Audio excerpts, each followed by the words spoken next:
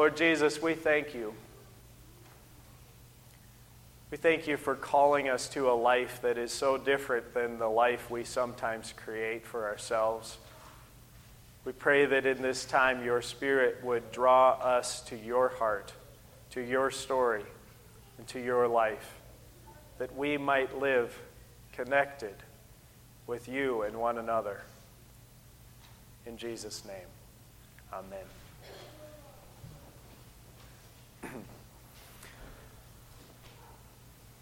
Okay, so today's stories, when I first read them, I came away from it going, okay, so God doesn't really like rich people. Which is, of course, not the case. But you can come away from this story feeling that way. There's multiple things, both the Old Testament lesson, which has one of my favorite phrases in all of Scripture. I hope to participate in a little of this today, so hopefully God hasn't brought it to an end yet. But it says that, and I will bring to an end the revelry of the loungers. How many of you are looking forward to being part of the revelry of the loungers later on, right? That's such a great phrase, to just revel in the opportunity to do nothing, right? That's good stuff. God says that's not really where life is found. The revelry of the loungers is something that we are afforded by our own prosperity. The opportunity to stop, to relax, to take that rest. Now, don't get me wrong. God is not opposed to rest and relaxation. In fact, God invented it, right? It's part of the creation story is, and on the seventh day, God rested. He made rest. He wants you to have rest. But he doesn't want you to think that rest is the most important thing in your life. It's part of your life. It's not the sum of your life. Now, back to this wealth thing. We all, as I talk to the kids, no matter how much you have or don't have, you probably don't feel that you are rich beyond all means. I heard this week that the Bernie Sanders tax plan, if that went through, then Jeff Bezos would owe $9 billion the first year or something. I was like, holy cow, that's... Never mind the tax plan. How do you own $9 billion and still have something left? That's a lot of wealth, right? So then I come away from that going, see, I'm not rich, right? But that comparison game is not the game that God's in. God looks at each and every one of us, and He knows that, and God knows that He has blessed you with an abundance. God has blessed you with more than you need. Is that not true? I did not say God has blessed you with more than you want, right? Because I think that would never be true, right? Unless we're talking about that verse where God never gives you more than you can handle, and you say, well, yeah, He did. He gave me way more than I wanted. So if you want to go that kind of blessing, then we can have that conversation. But most of us know God has blessed us with more than we need, but not more than we want. That dynamic works in our hearts, doesn't it? And where does your focus go? Because in our abundance,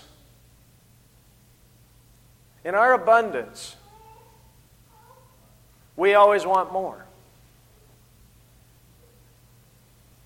And our focus goes towards, how do I get to the more? Who's going to help me get to the more? Those are the people I surround myself with. Who's going to help me get to the more?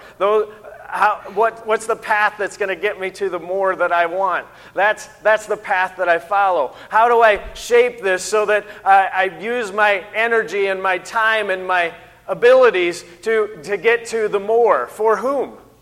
Well, for me, right? In the middle of that, there are people around us, all of us, who are part of our life that we do what with? We avoid. We walk around. We go through. When you go downtown, the first time that you get into that you go to a place where you're going to encounter homeless folks asking for a handout. The first time you encountered that, did you want to help them?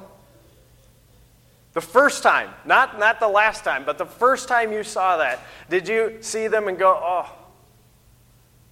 My experience is that lots of kids, when they see that for the first time, say, oh, what can we do for them? And lots of adults who have grown accustomed to having them around say, well, there's other people to help them. Both are true, by the way. There are other people to help them. And possibly to provide better help than what I would be able to offer there. But what happens? We get accustomed to ignoring people that are around us that might detract us from the goals that we are serving for ourselves. And it's not all about money, is it? It's all about family. Yeah. Yeah, absolutely. Because you know what? That's the place this happens the most, isn't it? In our Sunday school class today, we were talking about failure. Guys, Bob Goff, who's the presenter for that class, he has a phrase. He said, it's not his, it's somebody else's. But he says, I'm not afraid of failing. I'm afraid at succeeding in something that doesn't matter. I'm not afraid to fail. I'm afraid at succeeding in something that doesn't matter. So often our focus gets on where we are going and what we are doing so much that we just go and move. And we don't pay any attention to how it impacts those that are around us. The poor, the needy, our family, our friends. And we say, well, we would never hurt them. Not intentionally, but we do it all the time, don't we? Because we don't check. Who's at our doorstep? Jesus tells this story of Lazarus. And did you notice Lazarus and the rich man? And it's a turning of the tables because Lazarus is named and the rich man doesn't get a name, right? That's intentional because Lazarus is known and the rich man becomes lost. But all throughout the story, the tables are turned, right? The rich man has everything, and he doesn't seem to know anything about Lazarus or care anything about Lazarus until things change. And then he wants to know Lazarus. And he does know his name. I'll give him that, right? It's not a true story, so stay with it. It's just a story again. Lazarus is named. He's known. He matters. The rich man, in the way that he lives, makes himself all about him and nobody else matters. And in the end, what does he have? Nothing. And then there's that thing that scares us to death, right? And now you're there and you're in torment and you realize that the life that you've created hasn't led you to good things, right? It's led you to a place of destruction and despair. And it says a great chasm is fixed between you and us. See, I don't really think that God is only talking about where we go after we die here. I think this happens now. Kingdom of God now. Kingdom of hell now. When we make this about me only, and no one else is there, we start to build chasms.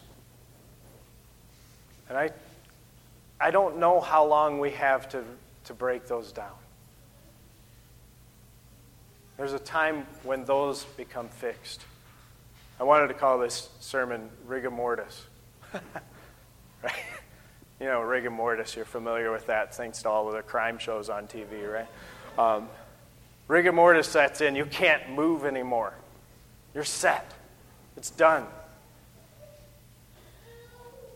Many of us, aches and pains, we go, well, I can't move as well as I used to, right? We're working there. We're working our way there. But we can still move. You still have the opportunity to move. You still have the opportunity to bend. You still have the opportunity to look. And there's people at your doorstep, in your home, and in your life who God has placed there that He calls us to see, to share, and to love. Some of them we've gotten blind to. We need to check our blind spot. Because when I'm driving, you get on the freeway, long drives, right? If you get on the freeway for a long drive, what happens? You see the people in front of you, you just follow the lane. All right, here we go. And then the car in front of you is going slow, and you're like, you've been checking your rear mirror, your rear view all the time. You've been watching the cars that are going faster than you and hoping that they get pulled over down the road. You know who's coming up beside you, and so it's tempting, isn't it? You're like, okay, well, this guy's going too slow, so I'm gonna pull over and go around them, and it's tempting to just say, oh yeah, I know nobody's coming, right? But what do you have to do? You got to check. Because your mirrors don't show you everything. And your memory fills in the gaps the way you want it to fill it in. And you start to see things that aren't actually real. So we check. I think that happens in our life too when we get focused on where we're going. And it's all about the goal. And all those people gathered around us start to disappear into our blind spots. Check your blind spot today. Who has God called you to pay attention to that's right at your doorstep? That you know, gosh, I've been ignoring them. For days, for weeks, for months, for years. And they're here. Guys, they matter to God more than your goal. They matter to God more than your stuff. They matter to God as much as you matter.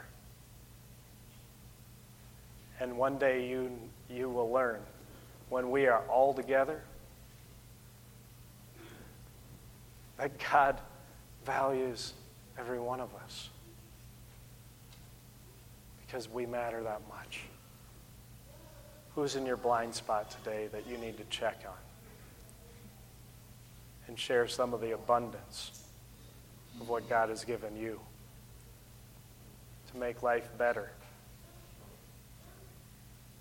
Because better isn't about me having more. It's about me being more connected. May God lead us to those connections that we may share who He is, who we are becoming, and where we are all one day hoping to be. Amen.